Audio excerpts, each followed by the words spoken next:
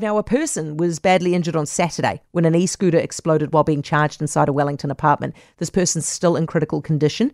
According to Fire and Emergency New Zealand, the issue was the lithium-ion batteries. These batteries can be a major fire hazard. You can find them in your cell phone, your laptop, your EVs, and even in your vapes. Pete Gallagher is a Risk Reductions and Investigations Manager at FENZ and is with us now. Hey, Pete.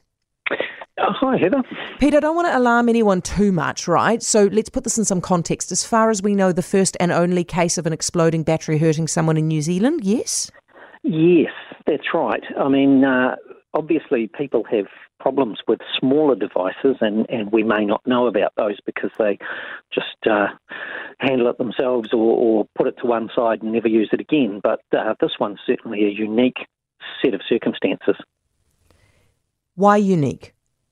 Well, because in this case we've seen one of these bigger devices function, and we've seen the consequences of the scooter failing. This has happened overseas quite a bit, and it's been well reported internationally. But this is the first time we've seen that here in New Zealand.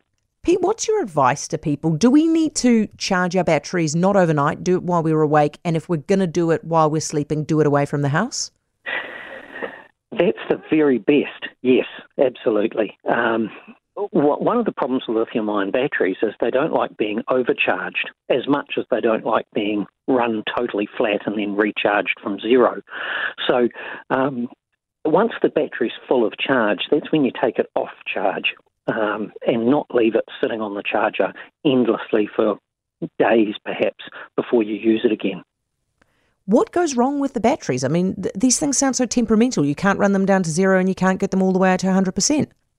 Yeah, look, and that's the problem with us wanting high efficiency out of batteries is there's a little bit of a compromise. And so the chemistry in them is quite sensitive. And they're all around us, as you said earlier, in our modern lives. Lithium batteries are everywhere.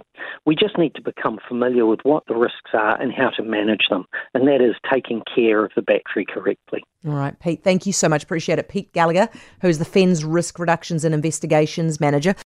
For more from Heather Duplessis-Allen Drive, listen live to News Talk ZB from 4 p.m. weekdays or follow the podcast on iHeartRadio.